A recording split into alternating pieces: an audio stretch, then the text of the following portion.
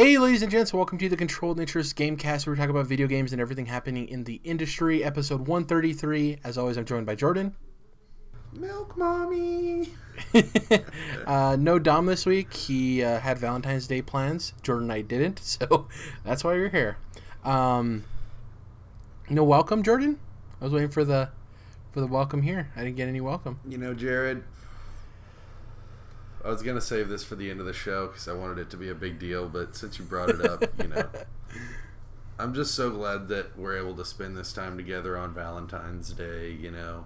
Ours doesn't happen to be a romantic relationship, but that doesn't mean we can't spread love, and I'm just so absolutely grateful for you to be in my presence and speaking to me over the internet waves in the way that you are on this broadcast show that we're doing. It's absolutely incredible. It's absolutely fantastic, Jared. You're very lucky I'm not one of those people with like a hungry ego, because God, I would go on a buffet tear right now. Just I'm eating all that up.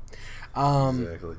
No, yes. That's why I can do the joke. It wouldn't be funny if you were like some asshole. Yes, more. It's great that I'm here, huh? Yeah. So no Dom this week, so just me and Jordan. We have some Nintendo news to go over later. A bunch of quickie news regarding a bunch of different things. Quite a bit, actually. And for the record, it's called quickie news because they're stories that I can read over and we can go past really quickly, or we could talk about them. Not necessarily that the segment itself is going to be very quick. Just so that way people know about that. It's mostly just because Jared loves a quickie. Exactly. It's really exactly. Fun. It's on theme too, Valentine's Day. Anyways, hopefully not just a quickie on Valentine's Day. Hey man, people live busy lives. You never know. Gotta fit it in. Whoa. So in terms of what we've been playing, I actually didn't have a whole lot of free time to play video games, so I didn't even play Apex really. I didn't really play Kingdom Hearts that much. Whoa. I got about an hour and a half in Kingdom Hearts, which is really nothing, right? So I started up the Tangled World. Haven't got past it yet, just because I didn't have a whole lot of time. Kingdom of Corona. Looks like the movie, obviously. Yeah, I can't really say much there because I haven't made much progress. Apex, the couple of matches I was able to get in, still a blast. The cool thing, it's probably the same on PlayStation, is so one of my biggest pet peeves with multiplayer only games, Jordan, with trophies or achievements, is that they tend to have they either have a long list of like 40% things that are easy to do and then 60% that have to do with like leaderboards or something crazy, right? Or being the best in the world for 100 days straight. Or they're very short lists with a bunch of very hard stuff, right? The thing with Apex that I really enjoy is that like I said, it's probably the same on PlayStation. They don't really deviate that much.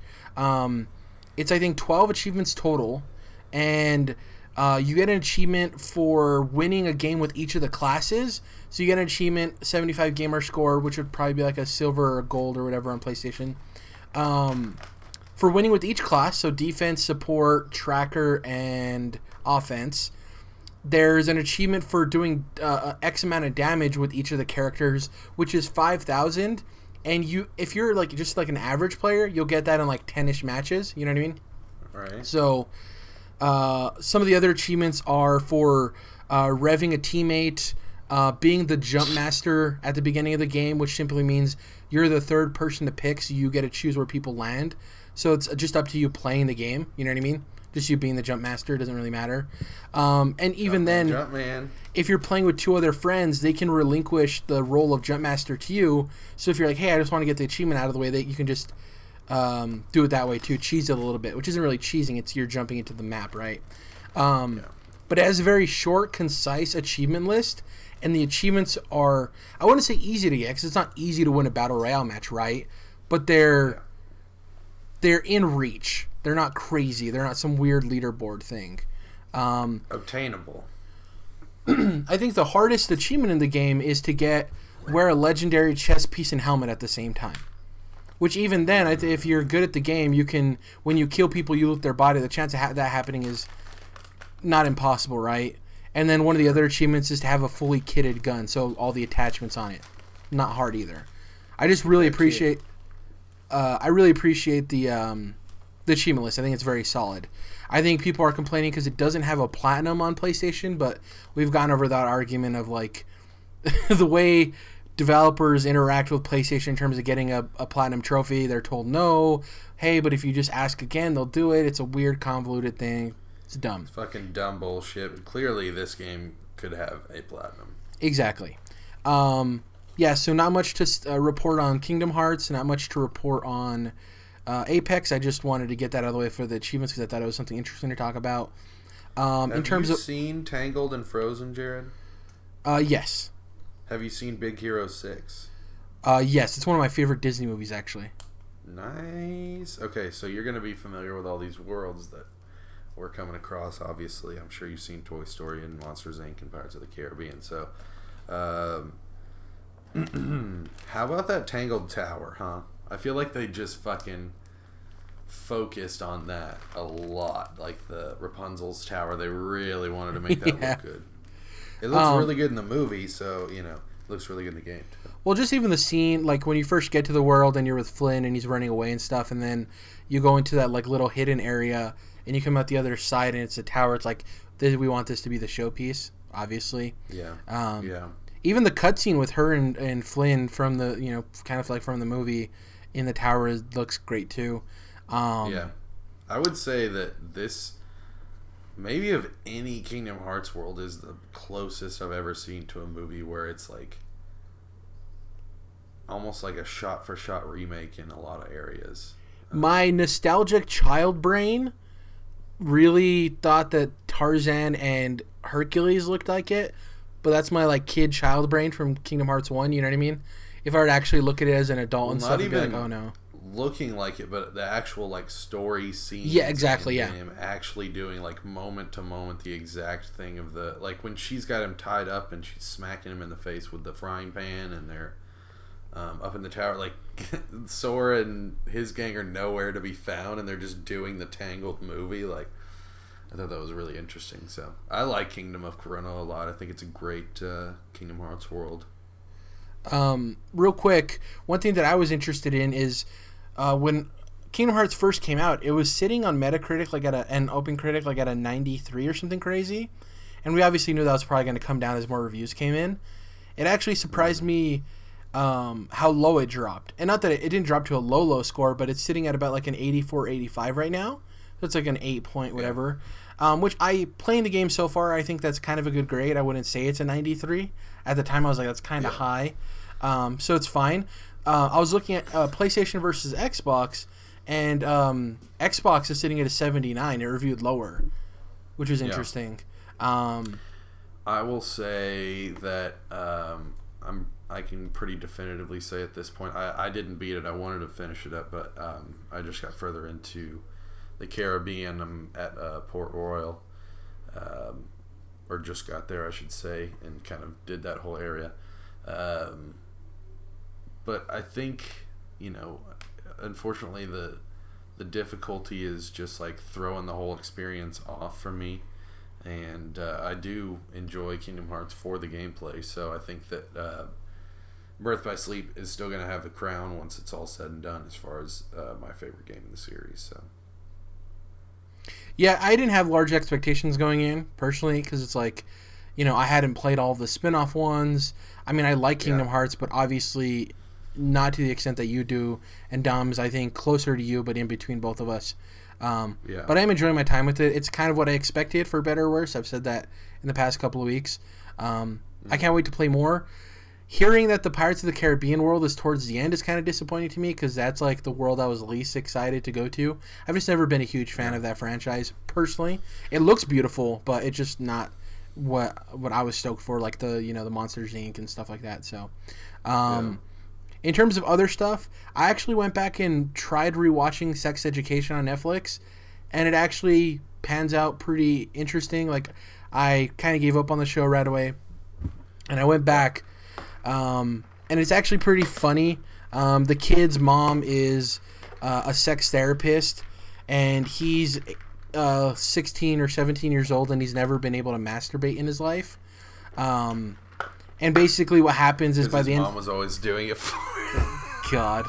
But his mom is very detached from men, but she always has like a new guy over sleeping with her. And they always, one of the ongoing gags in the show is whenever they wake up in the morning to go to the bathroom, they always accidentally walk into his room like in a robe. They're like, oh, sorry, hi, my name's Robert or whatever. And his response is always like, oh, you're not going to be here tomorrow, kind of, But basically what ends up happening, this is at the end of the first and second episode, so it's not like a spoiler or anything. He ends up partnering with a girl in the school, and they start a sex therapy company together. She needs the money. He just wants to be a cool kid, right, because he's kind of a loser. So they partner together to help kids at their school get over issues that they're having sexually. It's really funny. The actor is kind of weird. It's a kid from, help me out, the space movie with Harrison Ford where the kids train to be pilots and stuff. Orson Scott Card, Ender's Game. Ender's Game. That it's the kid actor from that movie, and he's not ugly or anything. He just has a very like unique face. So that was kind of interesting to get, because he's not normally in these kind of shows they have like a handsome leading man type character. You know what I mean? Like a handsome teen dude. So for this one, it's just kind of getting over that, and it's British humor, which can be dry at times, and it doesn't always click with me. But I'm enjoying the show nonetheless. Still on my Breaking Bad train. Nice. I'm trying to remember the last episode. I still haven't gotten to where I left off when I stopped watching it. I just finished watching Peekaboo, which is the episode with the two druggies and their kid, the little redheaded kid. I know which exactly what you're talking about. That's before I stopped watching. That was probably my favorite episode. Up shit, man. Jesse's connection with the kid and stuff is really heartbreaking. And then on the opposite end, Walt having to deal with, I forgot the lady's name, but his ex obviously coming to their house and stuff. It's a good episode. Kids living in really fucked up situations is like my thing. Like, it's awful. Right up under my skin. Yeah. Also, something funny I found out about myself this last week. For some reason, you know how like even an emotional scene, as emotional as it is, might not resonate with people, and sometimes it resonates a lot with some people more than others. For some reason, your personal experience. For some reason, the Spider-Man scene in Infinity War, when he's telling Tony he doesn't feel good and he's sorry, it gets me every time. I don't know what it is. Every time that, and maybe it's just Tom Holland. For some reason, I resonate with his emotional acting, but in Homecoming, when towards the end when he gets crushed by the Vulture and he's crying out for help, man, oof, does a number on me, man. I don't know why, just every time. Does a number. Every time. In terms of comics, I can get to what you've been playing. Caught up on everything. I was about a week or two behind, and it's very difficult in comics when you get behind like that, and it's a breaking point where you have to decide, okay, I'm just going to take a break from comics because it is a little overwhelming. That's one of the issues with comics, right? One of the flaws with it. Or just buckle down and be like, oh, I'm actually really enjoying this. I don't feel like I need a break. And that's what I did. I buckled down. I read through stuff, caught up. You know what I have to do every now and then, Jared, is I just have to cut my losses and say there's too many things being released. And we talk about it with video games, with TV shows, movies. With comics, it is 10 times worse. Yep.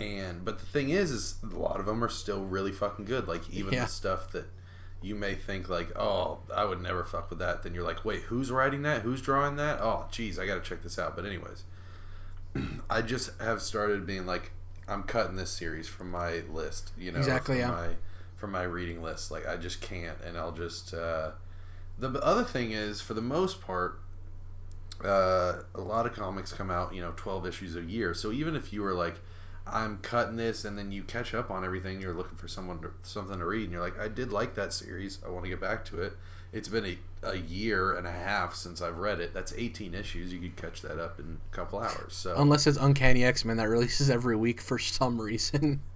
Yeah, there's certain things like that, or DC's biggest characters releasing twice a month is obnoxious. There's stuff like that, but even still, it's just you gotta cut some things. Like, there's heroes that you want to be following, but they're kind of like getting in the way or whatever, and their book isn't the best. That's another thing, is when there's too many really great comic books to be like, this book's good, I feel like it's gonna get there. You can't just keep waiting sometimes. So it's like video games. Like, we're so spoiled nowadays with selection with video games that a 7 comes out and it's like, for instance, Crackdown came out, not great reviews, right? Well, it didn't come out yet, but it's getting not great reviews.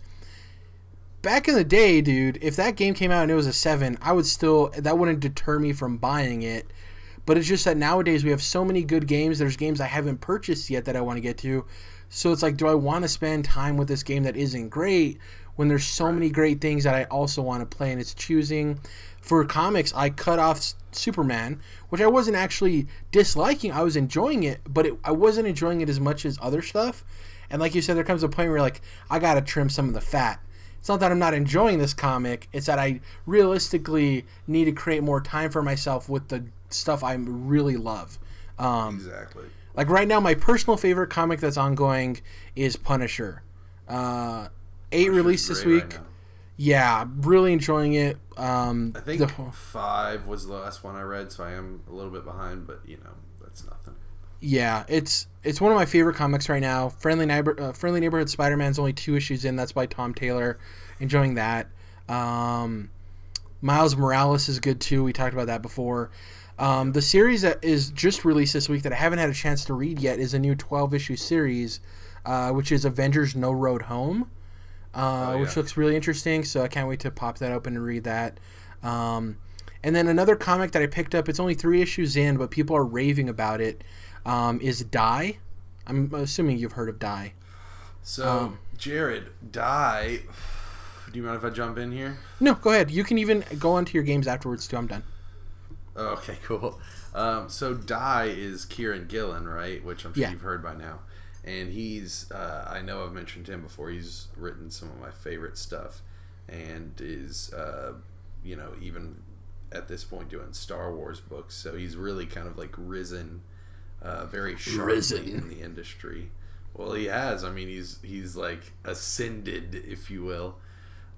And Die was one of those books that was being advertised in the back of other books that I was reading. Yep. And I was getting really hyped on it, and then all of a sudden one day I realized I had been passing over Die. Like, I had seen the first couple issues of Die, and it was like one of those Image comics where I'm like, oh, a new Image comic. I can't just keep like trying out new Image comics because I just get kind of oversaturated with them, right?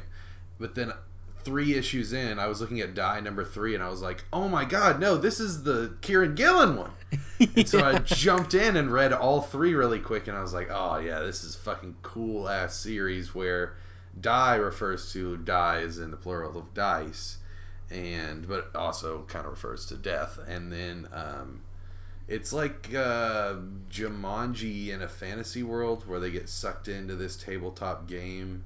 I can't wait to dive in. I have him on my iPad. I haven't gotten to him yet, but I can't wait. Oh, so you haven't read it? Oh, okay. No. I was just about to be like, I bet you like the part of issue 2 where they...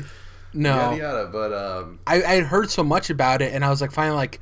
I'm not super attached to Dungeons and Dragons. It's not that I'm not interested. It's just that I've never had, like, the friend group to do it or whatever. Same here. But it's like the concept... the overall concept, and then obviously the prestige of the writer. I'm like, okay, I'm going to give it a shot, so... Yeah, I downloaded them. They're on my iPad right now. Yeah, so 3 issues in, and it's definitely a cool fantasy book, and has some, like... when you, like, jump into fantasy and they're dropping lore names like Moonwalker and random shit like that? Yeah. And you're just like, ooh, I want to learn about that lore. Like, what's the Guild of the Ancients or whatever, And the Shadow Society. It's like, ooh, what's that? Yeah, exactly. So there's already a lot of cool lore drops that they've had, and the thing is the story is them getting sucked back into the game. They got sucked into the game and then just like showed up on the side of the road somewhere, and what had happened to them in the game came through in real life, like somebody had lost their arm and shit. So this is the story of the comic, is them actually getting sucked back into it. And so far it's been really fucking cool, and it is kind of There's some times where I like just a straight fantasy or a straight sci-fi where it doesn't have to have a twist on it, where it's like, well, it's fantasy, but really it's like normal modern people that got sucked into a board game, Yeah. It's not just regular old fantasy. So that can suck sometimes when we get so, I feel like a lot of times nowadays we get so wrapped up in like the twist of the story to kind of hook people in, whether it be a TV show or a movie or whatever, that sometimes it's like, well, there's still really great straight fantasy stories to be told, but nonetheless, this is really doing it for me. So yeah, shout out to Die. I'm glad you brought that up. Shout out. You talked about Kingdom Hearts. Anything else there outside of almost being done with it? Yeah, not a whole lot to say about Kingdom Hearts. Like I said, Pirates World. Definitely need to finish it because the spoilers are spreading like a plague on the internet, especially on YouTube, because Kingdom Hearts is big on YouTube. All the theory videos and stuff, channels that have been going on over the years in between games are now exploding with new content to talk about, so it makes sense, but nonetheless, I've got to keep dodging, and that's getting old, so want to finish that. Finished Bayonetta on Switch. Hell yeah. And enjoyed that game very much. Far from perfect. I wouldn't say it's like a swimming in sevens type of game. I do think it's a great game. But, it was interesting to have gone through, God of War 4 basically on earlier this year or earlier last year, and then kind of go back to a game that was more like the classic formula for that series and feel those feels again. So I definitely like having that old school vibe around still to play if you want to jump into a game series like this. I'm happy to see that Astral Chain looks kind of cool. Another game from Platinum and some of the team members behind Bayonetta that they just announced for Switch.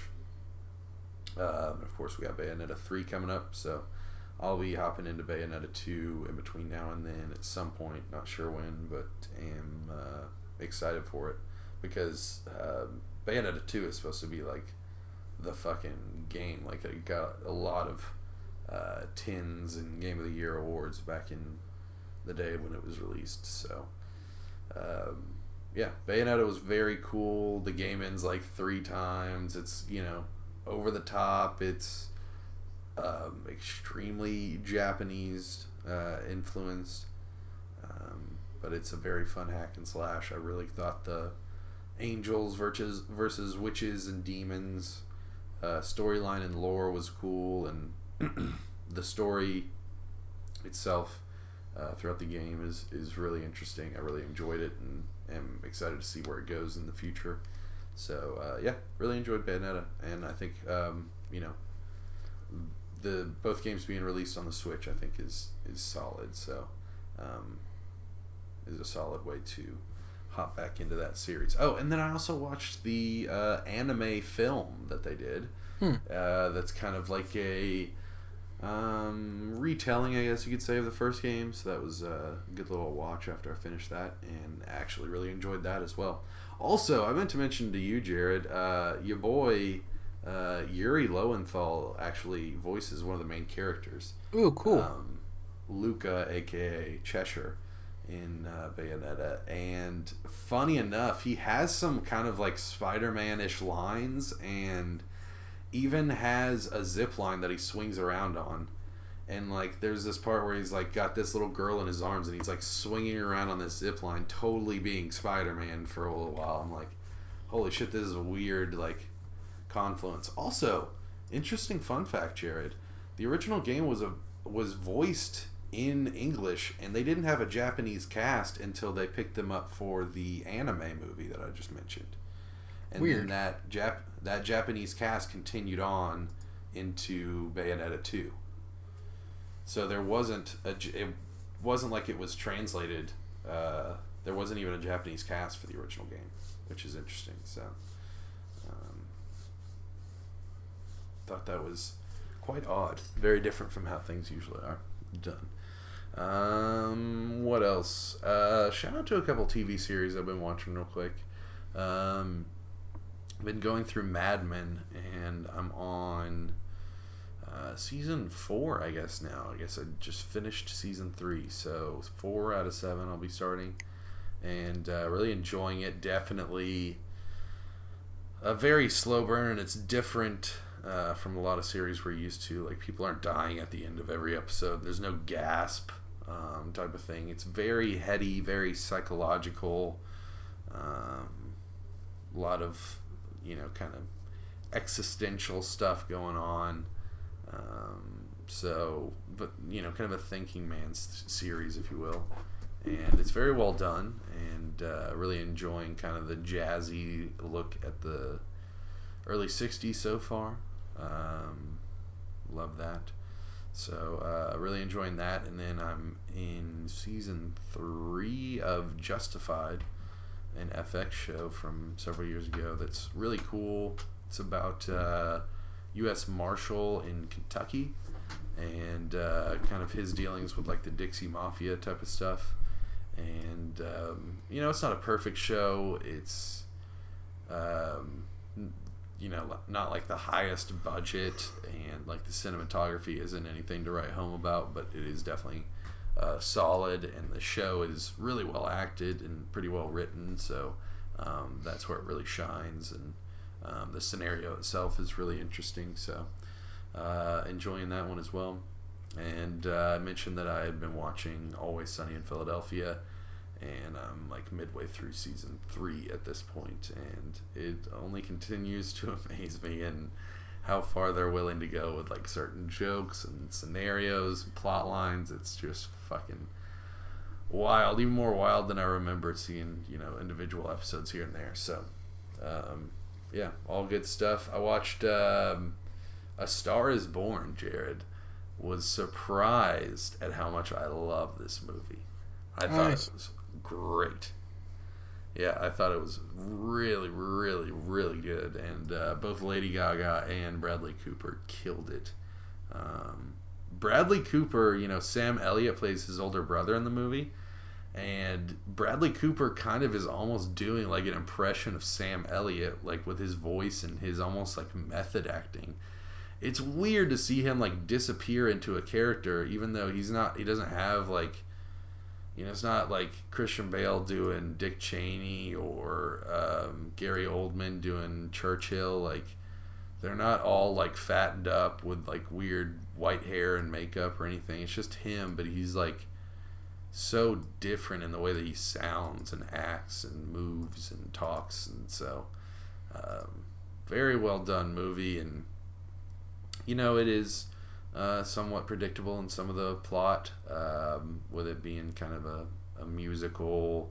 A Star Is Born is the title, and that's what it's about, is a rising music star. So but other than that, there's still a lot of great stuff that I just I was not prepared for, and not ready for how good the movie was going to be. So I really enjoyed that. And also shout out to Ralph Breaks the Internet. Watch that as well. And pretty fucking cool, man. I like those Wreck-It Ralph movies. They're not the fucking best in the world, but they're like good, solid, fun and funny movies. So shout out to that for sure. Yeah, it's crazy that like A Star Is Born seems to like be a good movie every time it comes out. Yeah, I didn't find out until after I'd watched it that it had been. This is like the 4th remake, I think.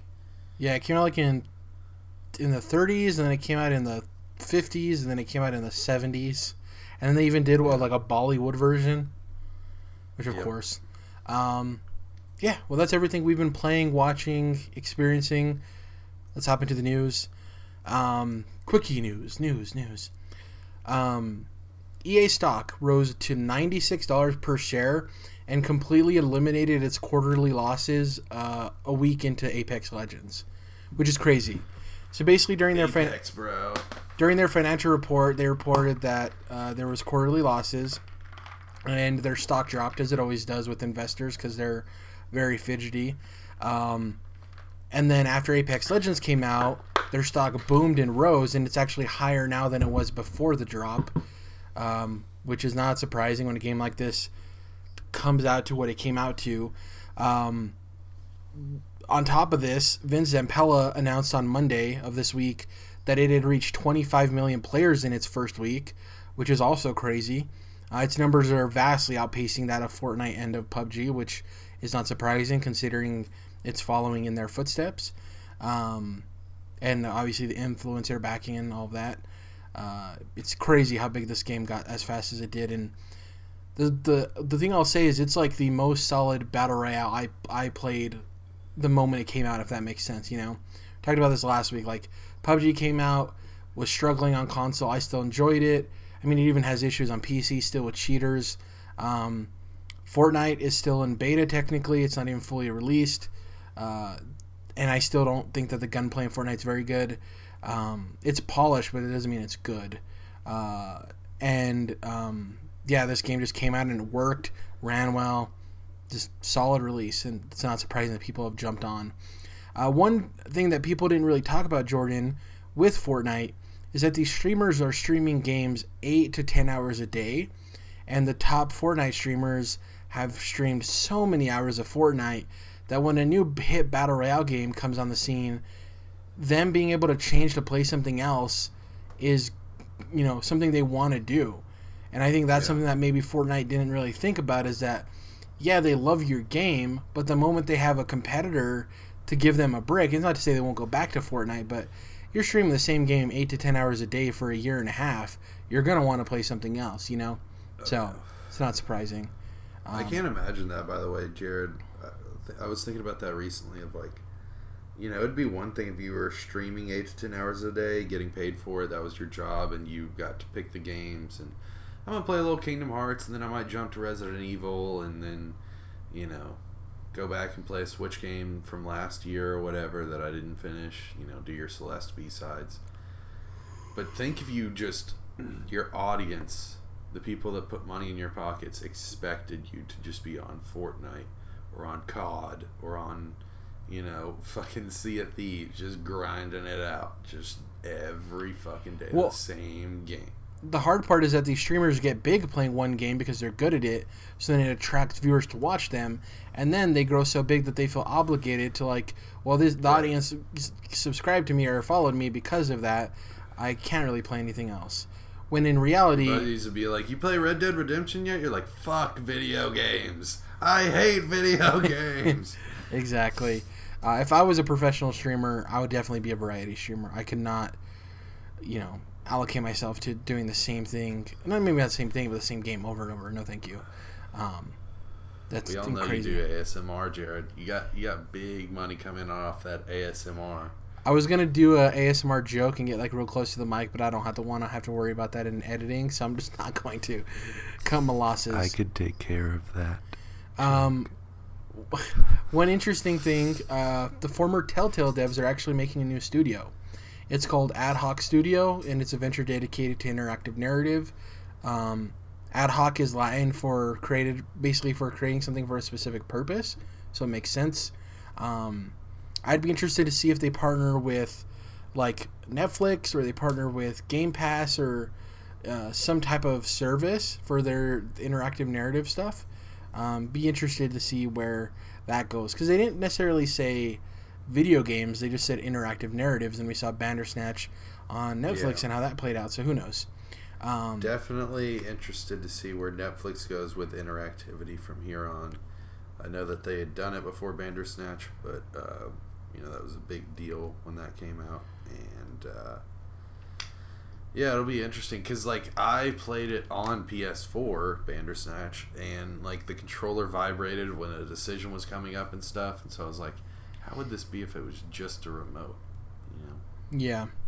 THQ Nordic reports that Darksiders 3 recouped its investments and remains a vital IP for them, so that's good.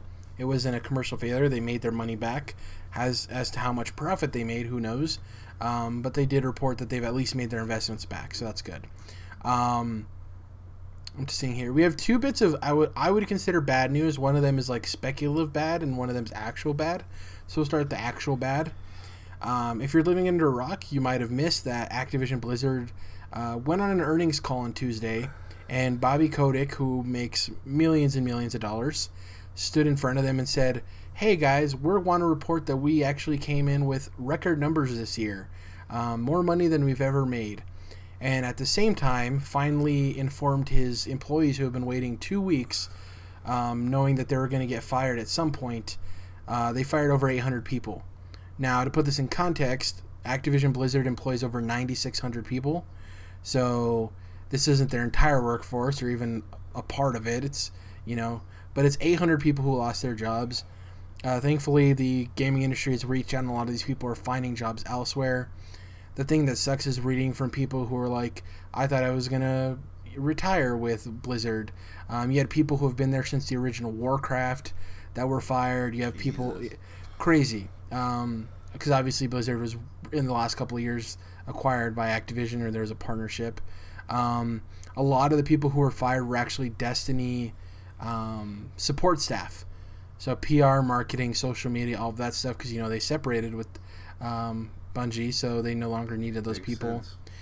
The biggest issue here, layoffs are going to happen. I think there's a couple of things in here that make it scummy. The fact that you go in front of an investors meeting, say you record record numbers, while at the same time going 2 weeks with having your employees not know if they're keeping their jobs or not, right? Obviously, in an investors meeting, you're supposed to report profits. That's the whole point. But doing that literally at the same time that people are being informed they're getting fired is, I think, bad management and timing, in my opinion. And,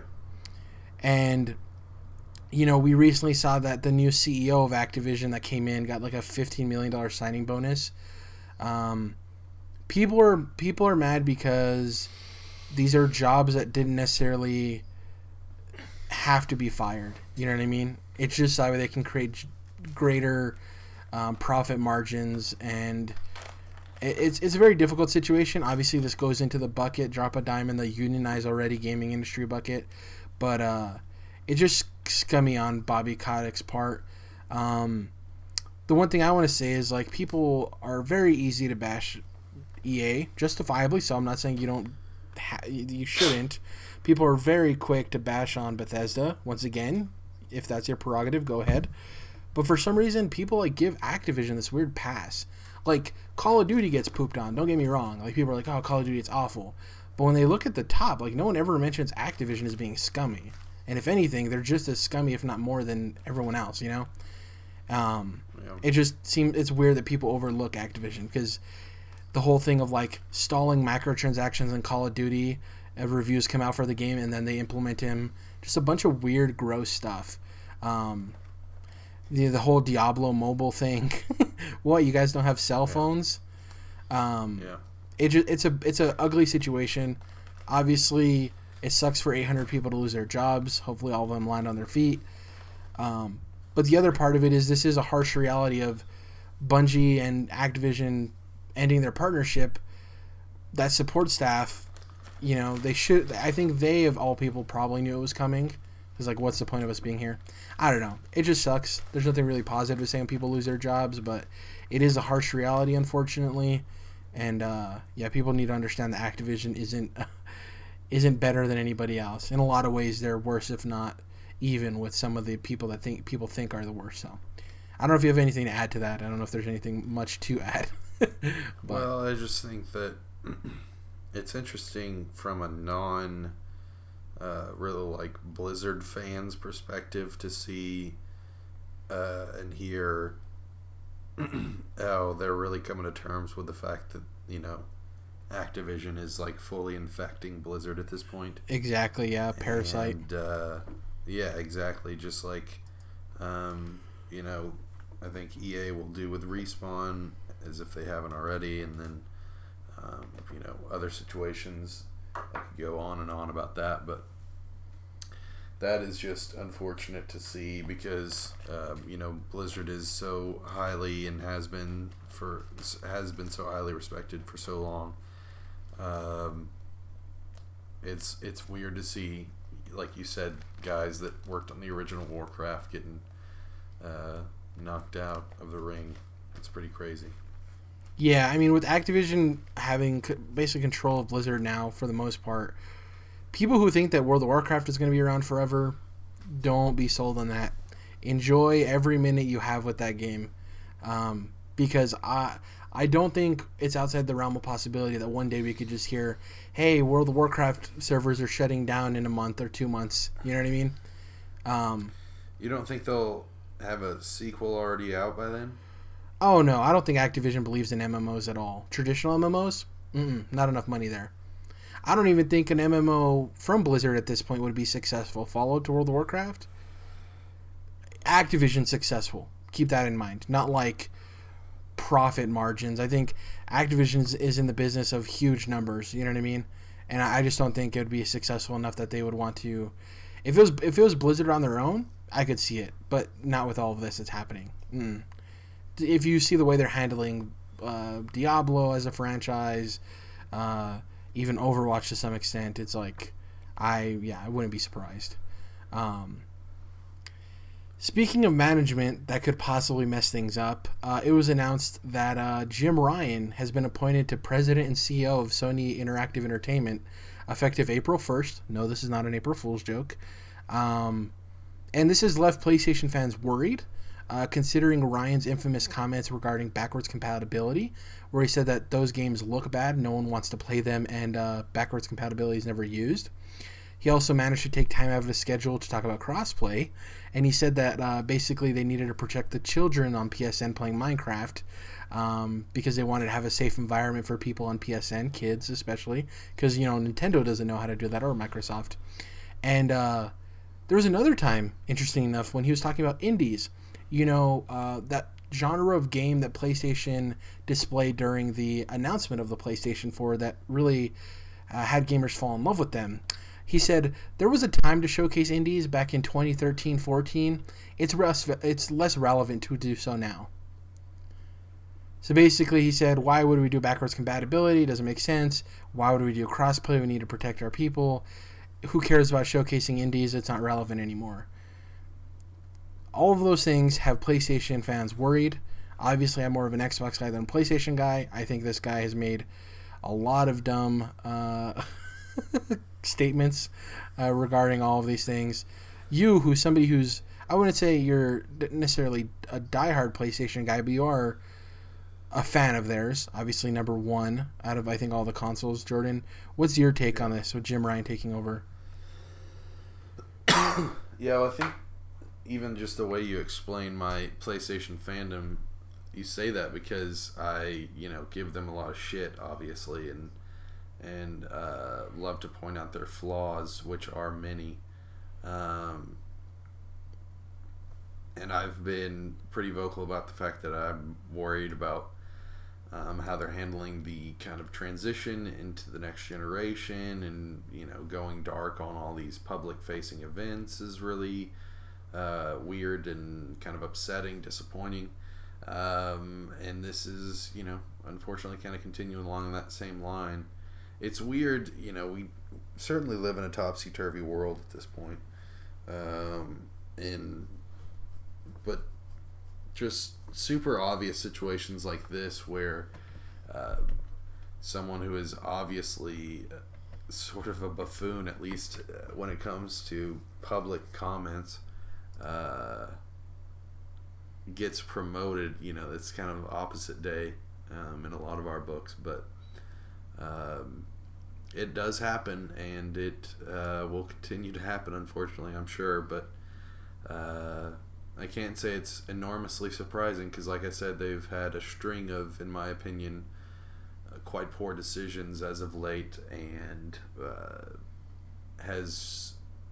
PlayStation as a whole has shown no signs of slowing up when it comes to that sort of stuff. And we'll see if they're able to stumble into a decent position in the next generation, or if they're going to, stumble right out of bounds, which is looking more and more like the situation at hand as they continue down the field, if you will.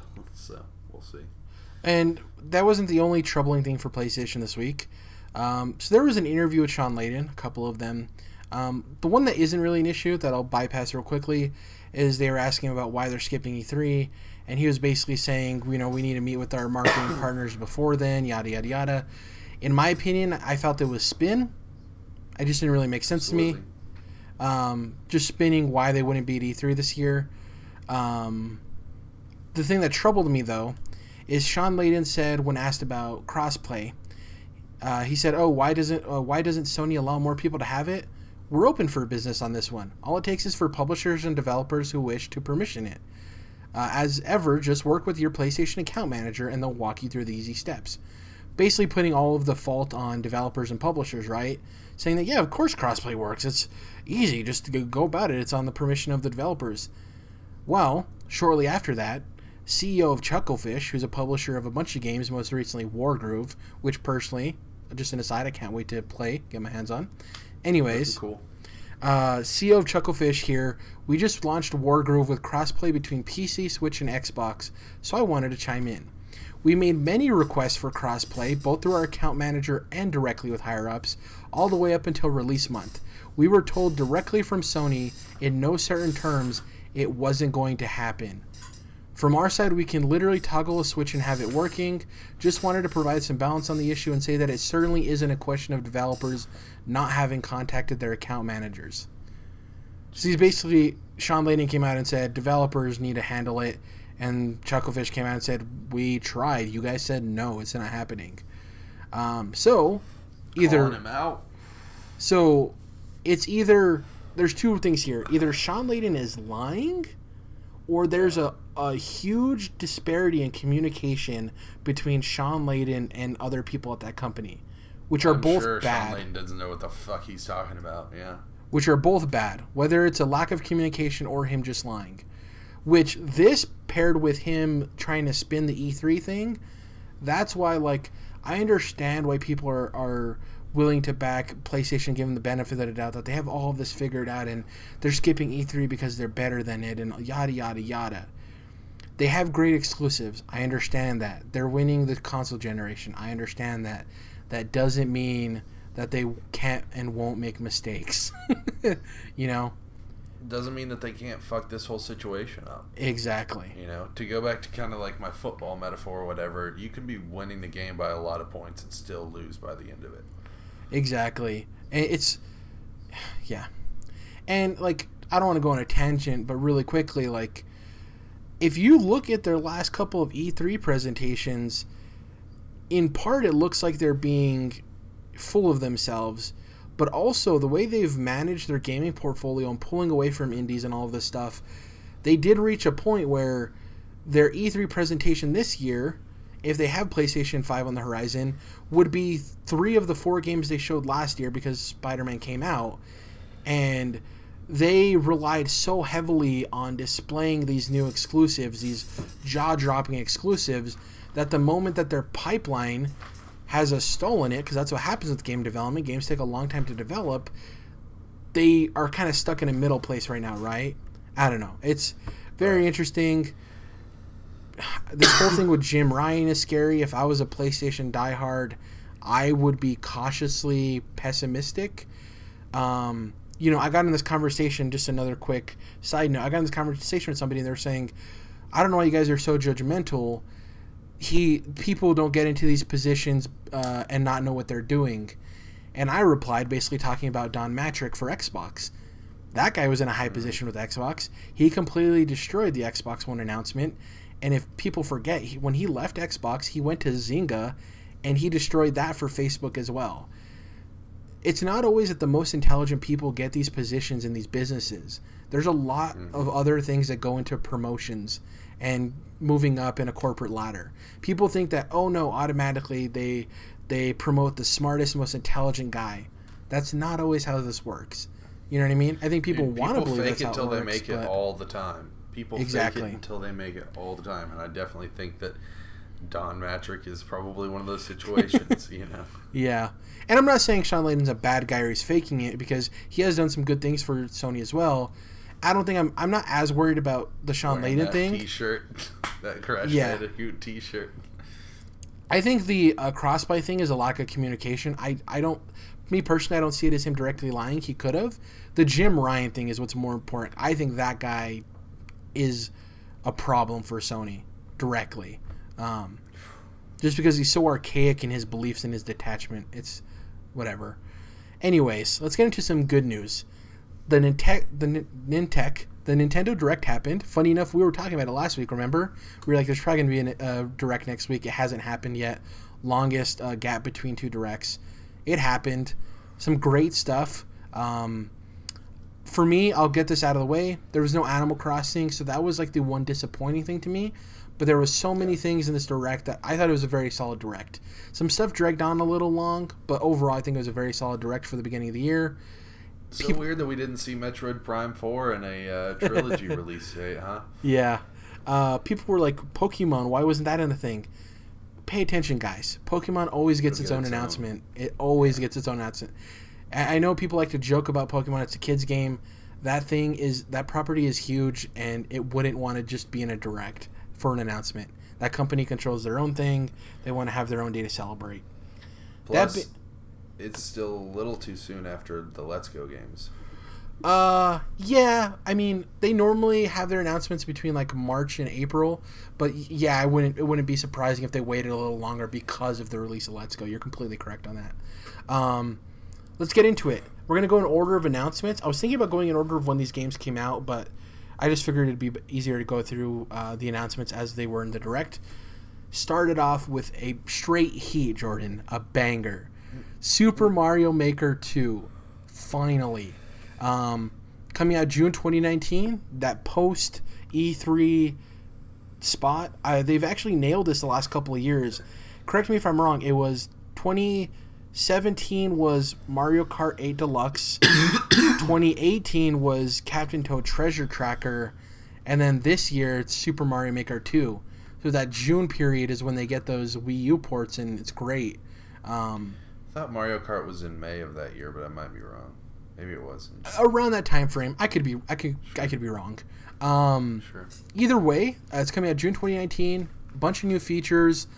Super Mario 3D World assets, which is really cool. They added the ability to make like the enemies that kind of follow you throughout the level. They also have the platforms that you can like directionally input it traveling through an entire level like a caterpillar, kind of, if you know what I'm talking about. Mm-hmm. Looks great. I've been wanting this forever. This tells me we're definitely not getting another 2D Mario for a while on the Switch.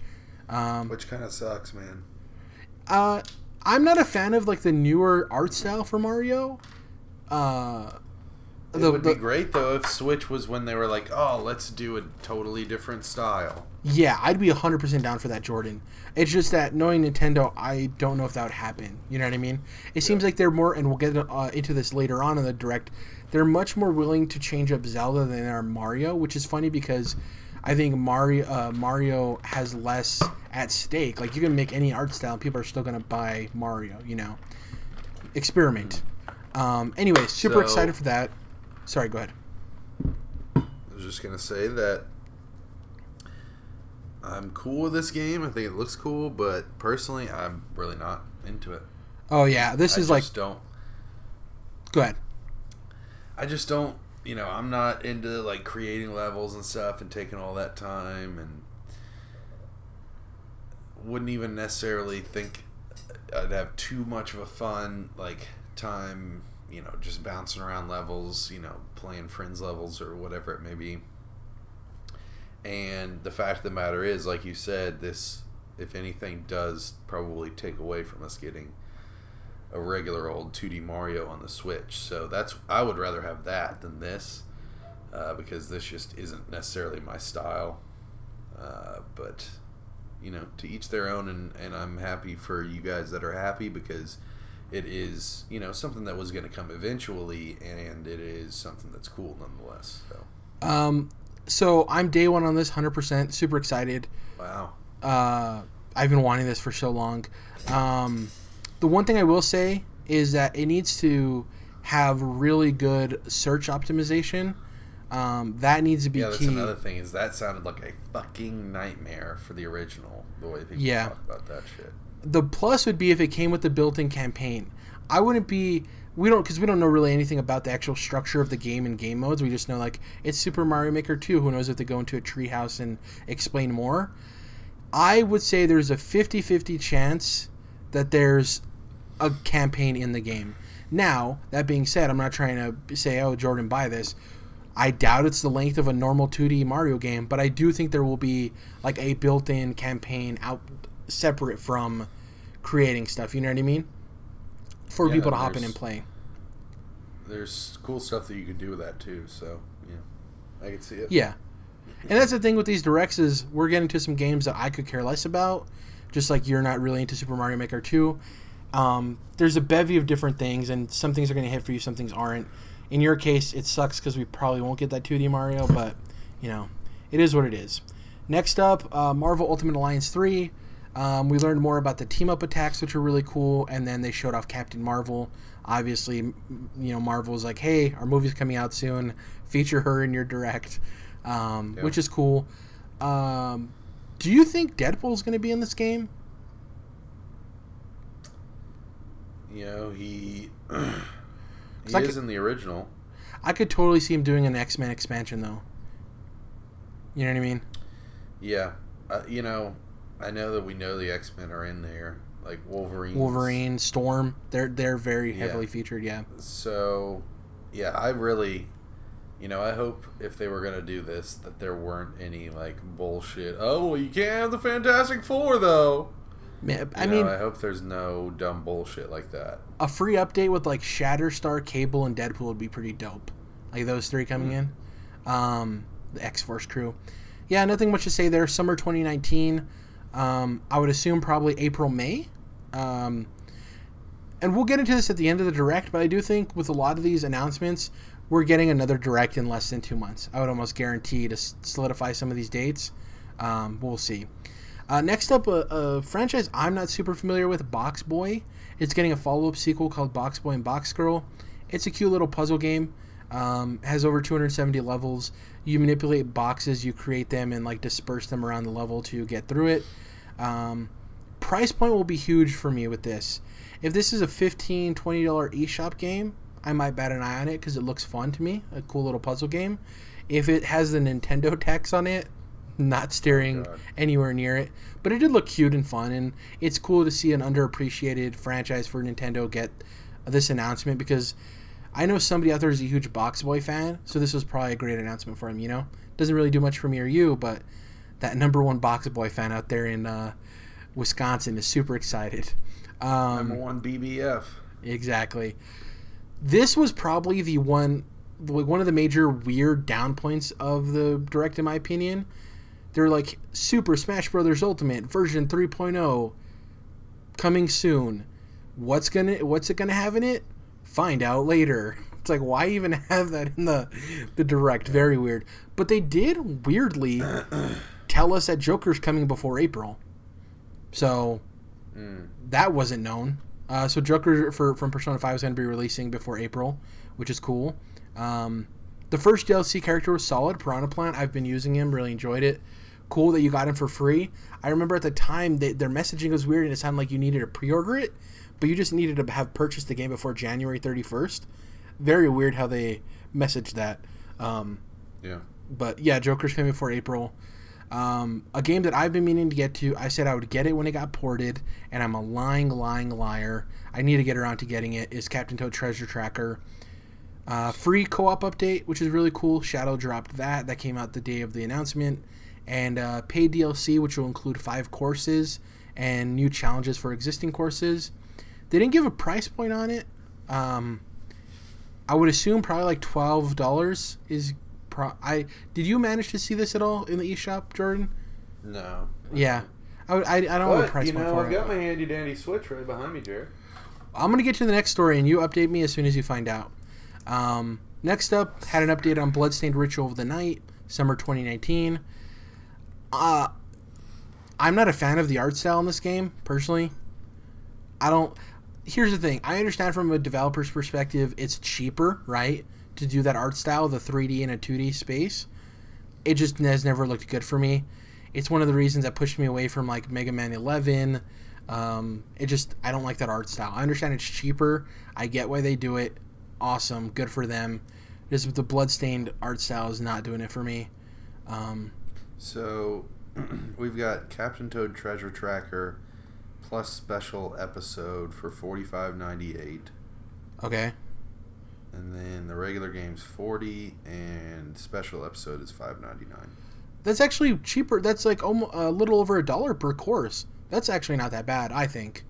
Plus the new challenges for existing courses, they could easily Nintendo tax that to $10. I thought it was going to be like $12. Also, just before I looked this up, I was about to say, yeah, Jared, this is all well and good, but I don't want to buy this game while it's still $60, and it's not. So we might be hopping in here, Jared. I did not know. Yeah, it's good to know. Good price, I think. 5 new courses, $5.99, pretty solid. 2 more announcements. It's weird how. Sorry, it's just weird. Like him in the city, it's weird how much it looks like New Donk City. One of the new courses is a pirate ship. It looks super cool. On a side note, these next 2 announcements do nothing for me. I've never been a Dragon Quest guy. Dragon Quest Builders 2, July 12th, 2019. Great for people who love the first one.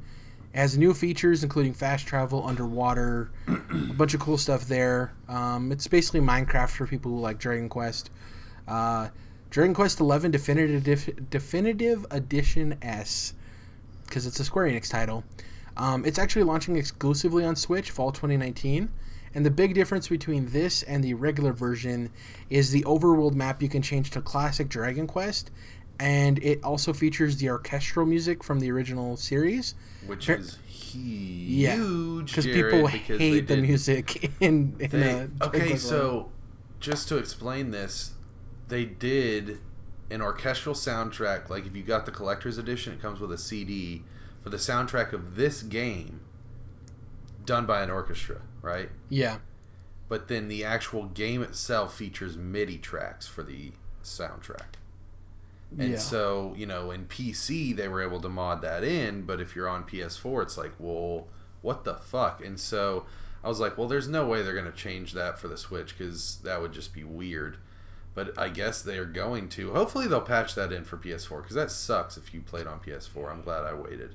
Yeah. But also, the other cool feature is the 3DS version that you can change. Am I right here? You can change the graphic mode to the 3DS version? Well, it's like classic Dragon Quest, like OG. I thought you could basically do almost like the Master Chief Collection, where you can literally hit a button and it goes into the alternate graphical mode. And I thought that you could change it into the, because in Japan this game was released on PS4 and 3DS, and so it is just basically play the 3DS version. I think it is that. What I'm saying is it looks like classic Dragon Quest. You're not incorrect. I gotcha. Yeah, that version looks like classic, NES Dragon Quest. Okay. The overworld map and stuff. Some of these announcements don't have much to say, so we can get to the bigger stuff that we can talk about.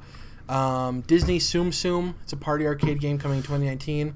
Looks adorable. Disney characters that look like that weird balloon creature thing in Kingdom Hearts 3 that you ride on and farts.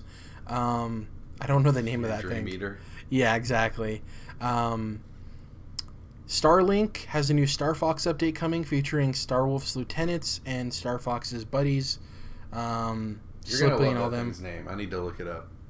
I think it's Bouncy something. That comes out April 2019. Nintendo, just hire the Starlink guys to make your next Star Fox game. Just do it already. You love them enough to put Star Fox in all of these goddamn things. Give them an expansion. Just have them make the next Star Fox. They might make actually a good one for once. Next up, Tokyo RPG Factory, who we know Jordan from Lost Sphere and I Am Setsuna. They showed off Oninaki. Personally, I think this is my least favorite art style out of their 3 releases. Yeah. This doesn't look like I Am Setsuna. This doesn't look like Lost Sphere. It's more chibi-ish. Or chibi-ish. But the premise is cool. The big hook is that you go between the world of the living and the world of the dead and communicate with them. And the big evil is people who have basically lost the way of light and can no longer resurrect themselves. Very interesting concept. That's coming out summer 2019. I don't know if you agree with me on this, Jordan. This game cannot do what Lost Sphere did and come out at $60 if they expect to sell well. There's no reason. I think it was $50, but yeah. Yeah, too expensive, in my opinion. Yeah. I don't know if I'm outside lines. Setsuna, I think it was $40 when it was re-released on Switch. Yeah, it's weird that they kind of insist that these games are worth so much. You know, I don't know. And that's the difference, though, is like maybe they are worth that much, but you have to play the market. You know what I mean?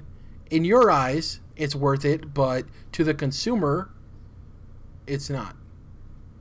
This is Meow Wow. Jared. Meow Wow. All right. Meow Wow. Yeah. Interesting.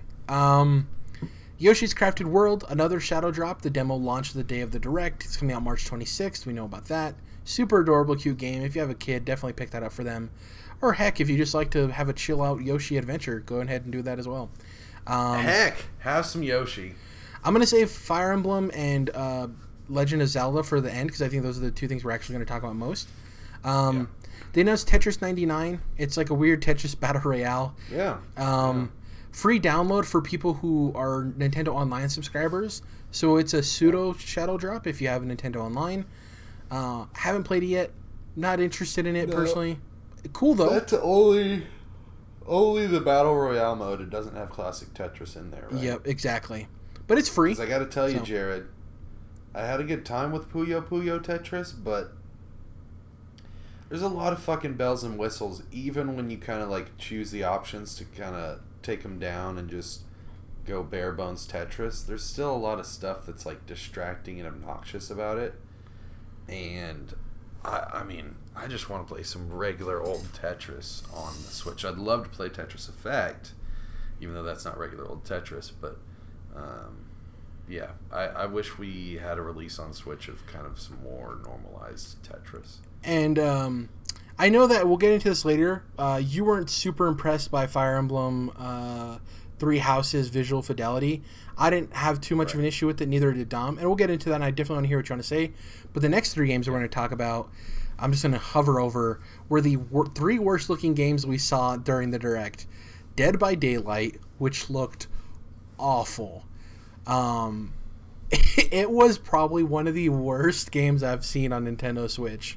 I just don't know what it looked terrible. If I was them as a company, honestly, I don't even know if it's worth it to downscale it to put it on the Switch like that. It looked terrible. Grid Autosport looked okay for about 80% of the trailer. This is the realistic racer. And then when they started talking about the collisions and the car crashes, oof, did not look good. When cars were actually taking damage, did not look very good. And then one of the other ones that looked terrible, Assassin's Creed 3 Remastered. Boy, howdy, did this look like an original PSP game. This thing looked awful as well. Oof, not great. Wouldn't it be nice if the Switch was just, $100 beefier and it was $400 instead of $3, and it was closer to having, almost like a PS4 in your hands? Yeah, but I don't think that's the market necessarily Nintendo's going for, And I don't even know if it would sell well if it was $100 more. Sure. Because we have to think about Japan. That's $399. If it was a dope ass handheld that could do actual like 1080, maybe not 60, but 1080 30 for like maybe a little bit older games, but gosh, that would be so cool for $399. And for $399, I do think they could beef it up quite a bit. And that would be dope. Hellblade, which actually didn't look that bad, surprisingly. Obviously, I don't think this is a place you want to play Hellblade. The audio design and all that stuff, you want to play it on a PS4 or Xbox One. But I don't think it looked as bad as it could have. That comes out spring 2019. That's actually just a quick point on that, Jared. It does kind of suck that, yes, the Nintendo Switch is a home console, but like it doesn't necessarily have like super high fidelity or high definition audio interfacing.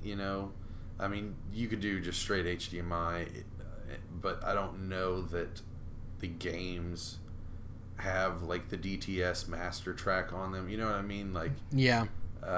With PS4 and Xbox One, we can kind of rely on that more, a little bit more high quality, and that sucks a little bit. But yeah, with Hellblade especially, that's something that could actually come into question. We had Deltarune Chapter 1 coming on February 28th for free, obviously from Toby Fox.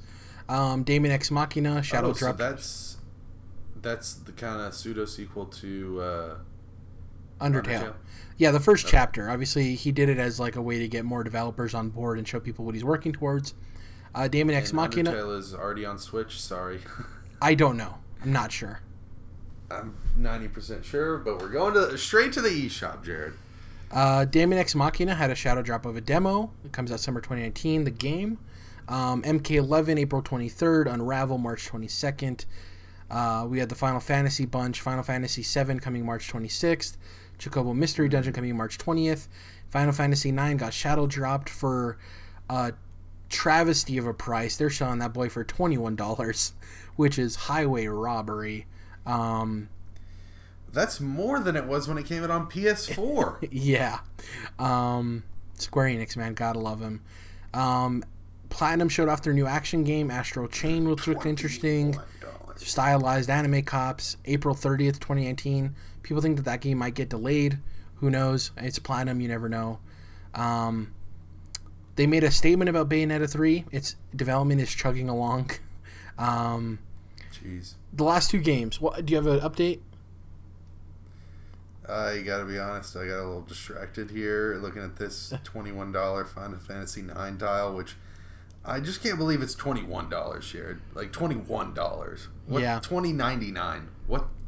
They're like, well, we had to hire a few extra people, so we're gonna have to charge that extra like. We'll talk about the visual fidelity stuff last. Fire Emblem Three Houses. They did a deep dive. They showed the three territories, that being Leicester, Fargus, and the Grecian Empire. Red, blue, and yellow. The Hogwarts houses. It's coming out July 26, 2019. You're actually this teacher at a monastery, and you choose which student you want to teach. One from each empire. One's Dimitri, one's Elengard, and I forgot the name of the other one. One of them is they all have their. Sorry, Undertale is on Switch, currently on sale for $10 as opposed to $15, and yeah, I could have sworn it was on here. It was released September of last year. Yeah. So. Nice. Each of the kids has a unique ability. One's an archer, obviously. Fire Emblem combat styles. Gameplay looked good. I'm actually this trailer. Here's the thing. It was very lore intensive, so I understand if people aren't into that type of stuff, they could have got bored or didn't like it. For me, I ate it up. I loved every minute of it. I loved the voiceover. I loved him explaining the empires. I loved all of it. This trailer sold me on Fire Emblem Three Houses. I was actually worried about this game. What I will say about the visual fidelity is I think it's perfectly acceptable for me. Fire Emblem's never been a franchise that has been known for it. That being said, that doesn't mean that they shouldn't try to do better, right? On hardware with more performance capability. I completely understand that. But for me, it wasn't a deterrent. Honestly, in my opinion, having Dead by Daylight and Assassin's Creed 3 in this direct actually made it look a lot better because in comparison, those games looked awful. And I do think the cutscenes look super dope. The anime cutscenes. See, even those, man. I think those looked great. Those were just a little bit off because they're not just like straight up regular 2D animated cutscenes. Like a lot of. Well, some of them are. Some of them are, and some of them aren't. The one where they're walking through the forest is exactly what you're saying, but the first one is flat 2D animation. Yeah, for those that may not play as many like Japanese games, there's a lot of them, and Fire Emblem included, and some of them are just like the opening cinematic because they spend a lot of budget on that, just kind of like reel you in, and you just get one nice one at the beginning. But some of them have them throughout, where JRPGs will have, regular in-engine 3D cutscenes, or just the characters animating normally. But then a lot of them, it's almost like. And some of them do actually get anime studios to just do anime 2D cutscenes. Some of them do it in-house. Um, a good example of that is like Ni no Kuni on the first game, where like Studio Ghibli are doing actual Studio Ghibli scenes for a lot of the cutscenes, and then there's also the in-engine ones. So, yeah, I just thought that even those weren't quite right, didn't feel quite right to me, and the graphical fidelity, it's not necessarily, I'm not that type of person, Jared, where there are very few reasons where I would not play a game other than it being not fun to play. There's, I know you mentioned, like, I don't think I'd be super into playing as a dominatrix in Bayonetta or whatever like that. Like, there's very few things that could deter me in that sort of sense, right? But, so that's not even entering into my mind with this game. I'm certainly excited for it, and we'll be playing it at one point or another, most likely at launch. It's more just the fact that, it looks graphically very rough to me, and I do think that they could have done better. This is them jumping from 3DS to Switch, so I can kind of get that. But they also don't get the budget that other franchises for Nintendo do. Fire Emblem doesn't sell well.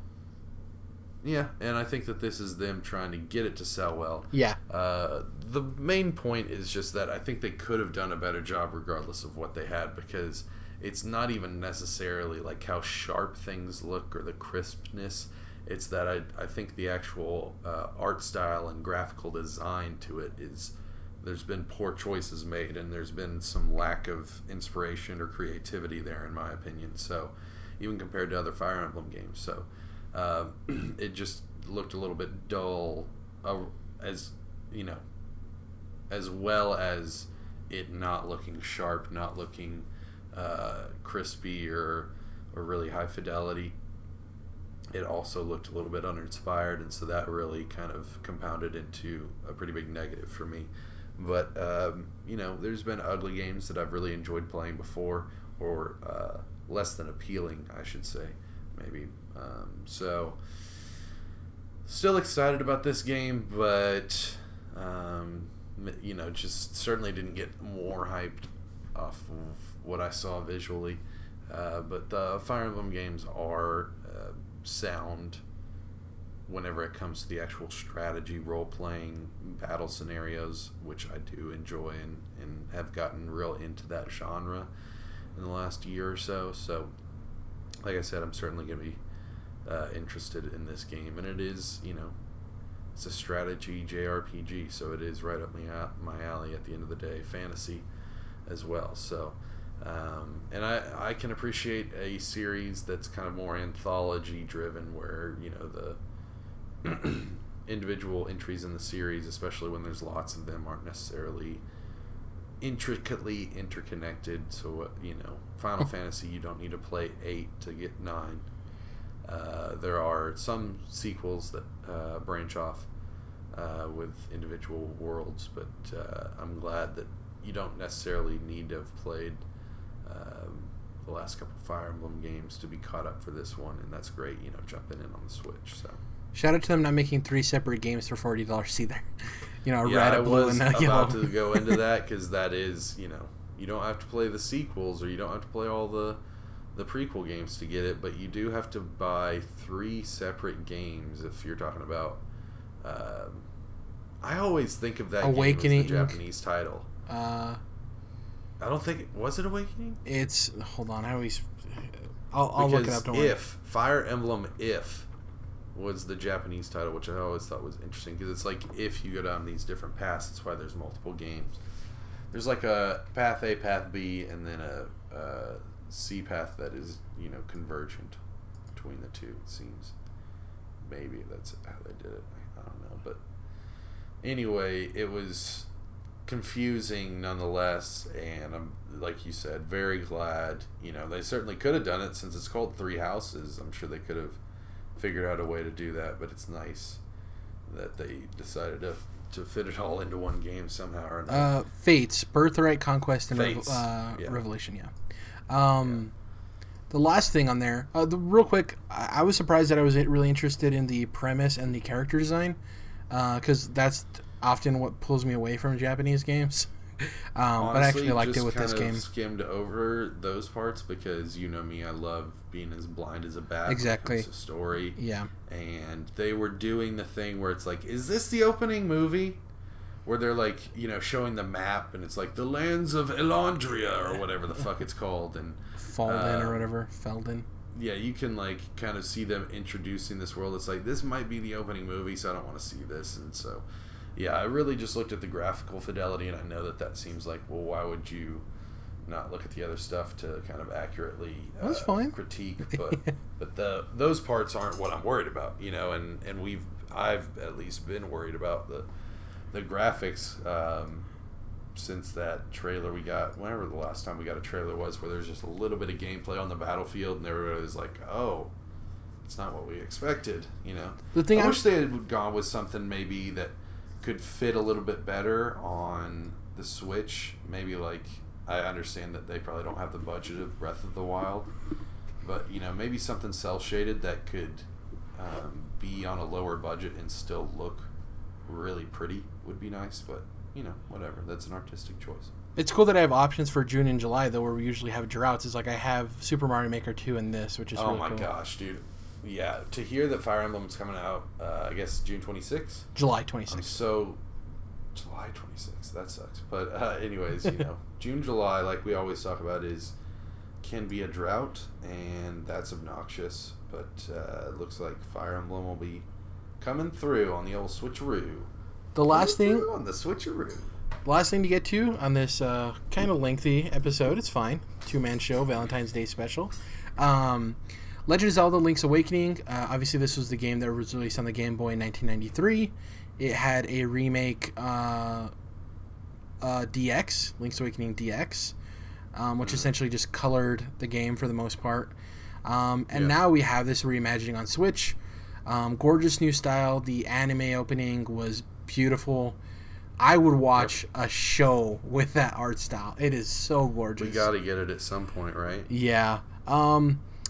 I really like the new art style for the game itself. We talked about earlier with Mario how we hope that the next 2D Mario, even the 3D one, heck, that one, not Odyssey, but like the new World, whatever that is, Mario World game.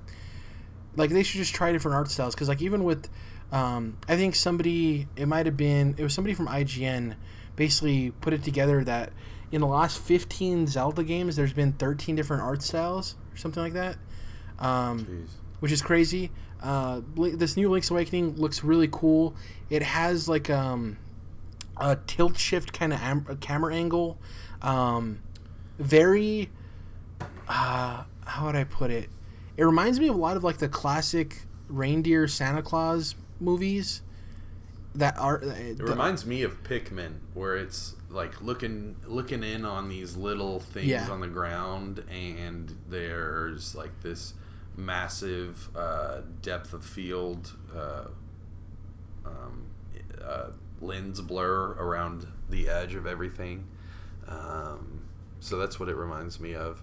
And I was saying in our chat that I think with the anime intro and then the gameplay art style that we were talking about, I think it's really cool that they've gone with these art styles, because the original already has a gorgeous pixel art vibe going for it, and so it would be very difficult, unless they were just going to straight up replicate that, it'd be difficult to match that level of artistic quality, and I think that they have in the decisions that they made here. I hope it's their December game. I would love to get this and enjoy it over Christmas break. That'd be really cool. Because it said 2019, with like the games we already know in June and July. I don't think they would release Link's Awakening, maybe in like November, possibly. I've never played the original. It's not a very long game either, which actually kind of excites me because I've heard about how good it is. I know the twist on the game, but I don't really even consider it a twist. I don't want to say it for people who don't know. But I'm still excited to play it. I really dig the art style.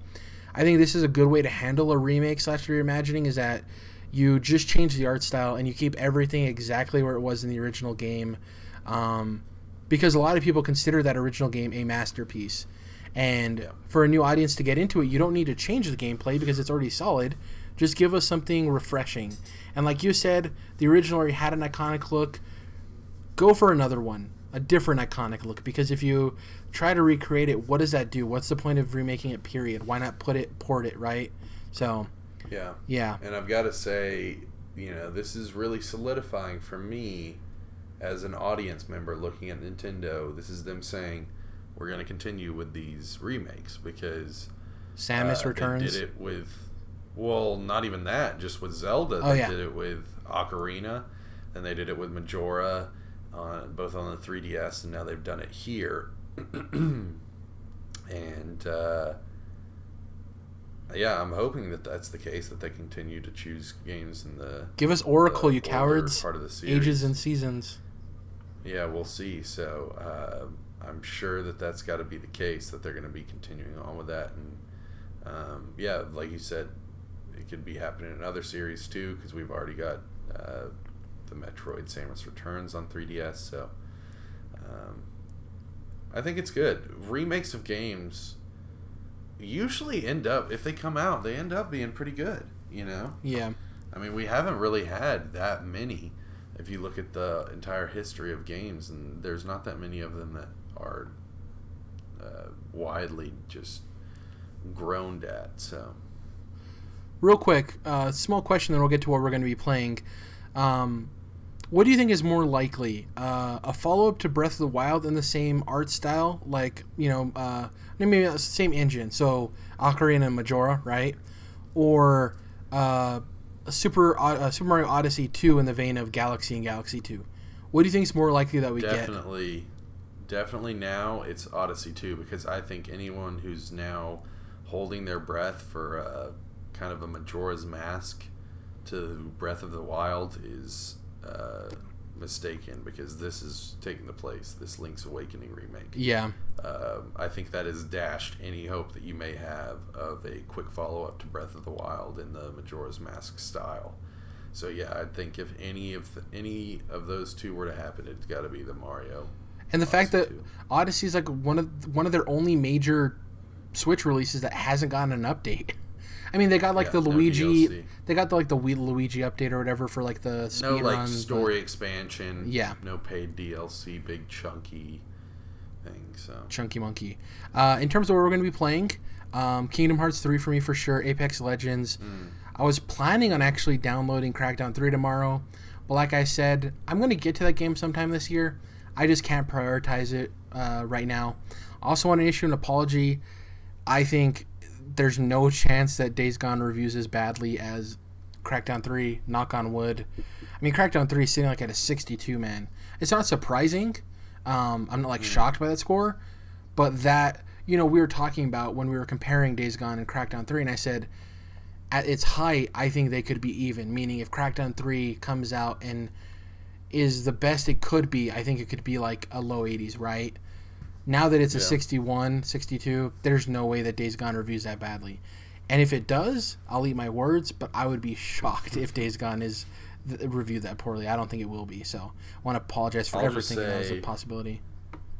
I am now almost, not more hyped for Crackdown 3, but I'll just say I think I'm going to have a blast with that game when I buy it for $30 or $40, I think that's going to be... Man, you can even just go on Game Pass. You get it played on Game Pass for free. Well, not free, but... That is true. Right, yeah, I get cheaper. You, but, not every... I can't be, not even a diehard, but I can't even be, a fanatic for every fucking franchise, exactly, right? Yeah. I have my Metal Gears and my Witchers and... now stuff like Spider-Man and Infamous, there's so many series that I fucking love to death. It's if Crackdown comes out, a series that I don't even care that much about, and it's just a decent game, but it's something that I can pop into my Xbox, like I said, when it's $30 and just have a blast. Sometimes that's okay, that not every series is popping out masterpieces. Sometimes I can be okay that the series that I'm not ultra invested in is just putting out something that may not be the best thing in the world. And I know that sucks for huge Crackdown fans, but just be happy this game saw the light of day. There could easily been a point where this game was canceled, if we're being completely honest. And I think from what I'm reading with reviews, Jordan, critically, it's a 60 in the low 60s. I think it's like a 62 or whatever. And they're saying, yeah, it's not a great game. But almost every review I've seen says, if you're a fan of the series, buy it. You'll love it. So, wow. If you never played a Crackdown. I've played one, and 2 came with the Halo beta, so I bought it because of that. Way back when. Yeah, I mean, you know that I love superhero games and love games similar to this. You know, I enjoyed Prototype, stuff like that back in the day. So there's something to be said for that. Big sandbox, goofy sandbox games like that. Sunset Overdrive, you know, is very similar to Crackdown. So yeah, I'll definitely be playing it at some point. But you know, of course, it would be cool if it was like a fucking masterpiece. But what does a Crackdown masterpiece look like? You know, what is like the campaign that they're laying down on the table where you're like, oh my god, man, you gotta play. You know, like. I'm just glad that this game finally came out. It was Xbox's Final Fantasy 15 Last Guardian. I just want it out already, get past it. It's out now. Move on. Because I do think the next era of Xbox exclusives are going to hit a higher standard than Crackdown 3. I gotta say, I've felt relief since Kingdom Hearts 3 has been released. Yeah. You know? I felt relief when Last Guardian and 15 were released because people would kind of shut the fuck up about it. Yeah, exactly. That's how I feel with Crackdown 3. That's how I feel about Half-Life 3. Personally, is like, could we get it out so that people will shut the fuck up about it? Yeah. But, yeah, with Kingdom Hearts 3, it's like, okay, we can stop all the fucking theory videos, not that they aren't already started for 4, like I was talking about getting spoiled earlier, but we can kind of chill out on that for a little bit, or have a little bit less of the din just, you know, blasting your eardrum, because that can get old when there's just, like, the pressure cooker can just get so hot, you know, with all that stuff just welling up over all the years of anticipation. So, really quickly, what are you going to be playing for the following week? We're on record pace right now, Jordan. I will surely be playing Kingdom Hearts 3, hoping to finish that. It's about time that I need to go ahead and put that away. Not even because I want to, but just because... 12 Reasons the secret ending was great. Let me explain the secret ending. Yeah, well, it's like thumbnails are spoilers and video titles are spoilers. It's like I didn't even choose to click on a video and spoil myself. But anyways, that, and, you know, looking at this price now, Jared, I might be hopping a little Captain Toad. Ooh, nice. With this sale that we got going on, since, like I said, I was waiting for it to come off of 60. And I know that we're not gonna have played it by next podcast, but I wanted to know, Jared, have you decided what your starter javelin is? Your jav? Well, in Anthem. It's going to be the big boy. I forgot the name. The Colossus. So Metro is actually reviewing. Yeah. Metro Exodus is reviewing very well right now, which is good. It comes out tomorrow. Colossus, Storm, Interceptor, Ranger. Colossus. Yeah. Yes.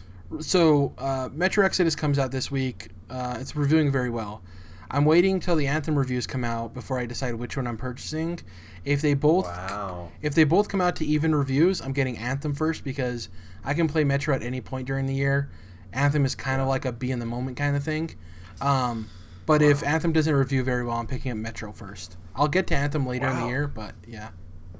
I thought you were day one for sure on Anthem, but I was, but just now come into being day one. Metro's reviewing really well, and a lot of my friends are middling on if they're going to get it or not. So, like, you know what I mean?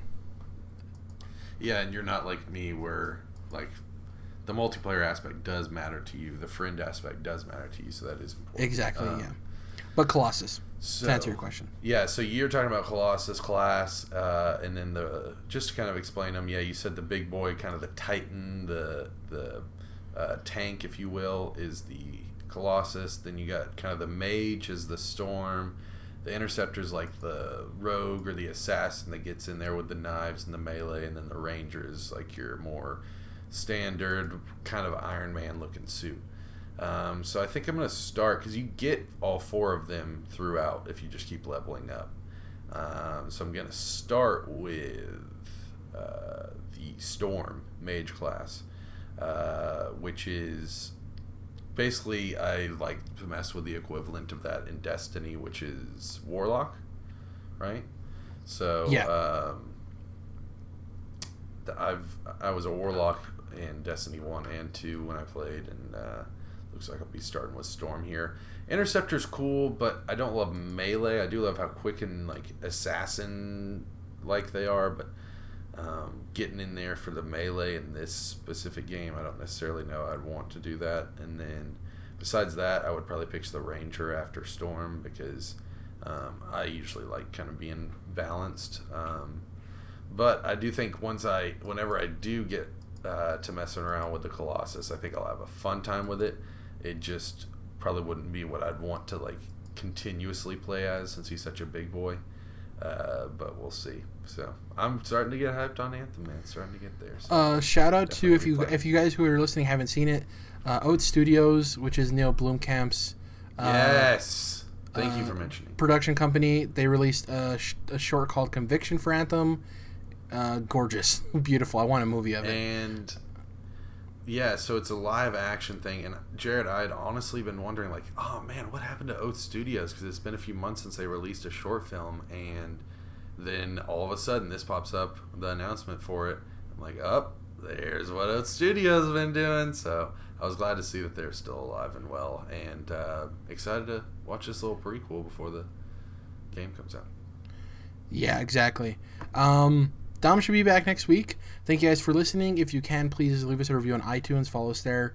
If you just like the audio version, if you're watching on YouTube, leave a like. Hit the bell notification so you know when our new podcast goes up, usually on Sundays. And subscribe, because that definitely helps us grow as well. Follow us on Twitter at CTRLINT. That's Controlled Interest Abbreviated. You can follow me at Jared_. You can follow Jordan at Melomotus. And Dom, who's not with us today, is Dom's Oreos. We'll catch you guys next week. Peach.